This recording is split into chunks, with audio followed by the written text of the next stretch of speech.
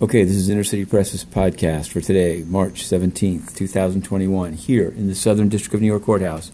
We're covering more than 10 cases, including the sentencing earlier today of a pilot for Maduro of Venezuela. But the main thing we're covering is the Honduras narcos trial of Giovanni Fuentes, in which today the witness 2, for which they cut the audio call-in line over our objection, witness 2 is an agricultural engineer. They're using the pseudonym Mr. Medina.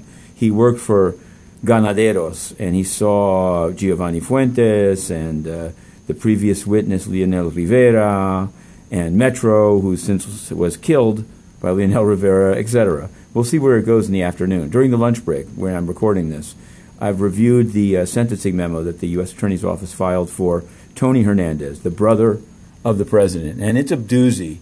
In a nutshell, they're asking for that the court should impose a sentence of life imprisonment and order the defendant to forfeit $138.5 million, return all funds dispersed pursuant to the Criminal Justice Act, and pay a $10 million fine. They cite El Chapo. They attach a bill pending in the U.S. Senate, a bill introduced by, among others, Senators Leahy, Durbin, Markey, Sanders, Warren, Whitehouse, and Van Hollen, known as the Honduras Human Rights and Anti-Corruption Act of 2021.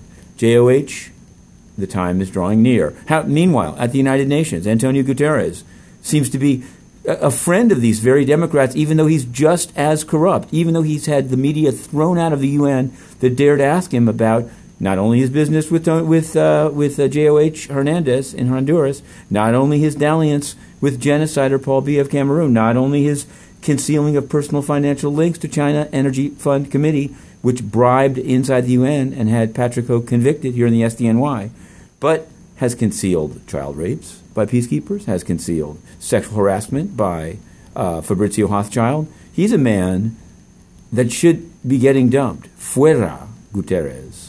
Okay, we have to get back to the trial because it's starting back up at 1:45 and it's 1:44 now. But this has been the 2-Minute Drill. Matthew Russell Lee, Inner City Press, to be continued.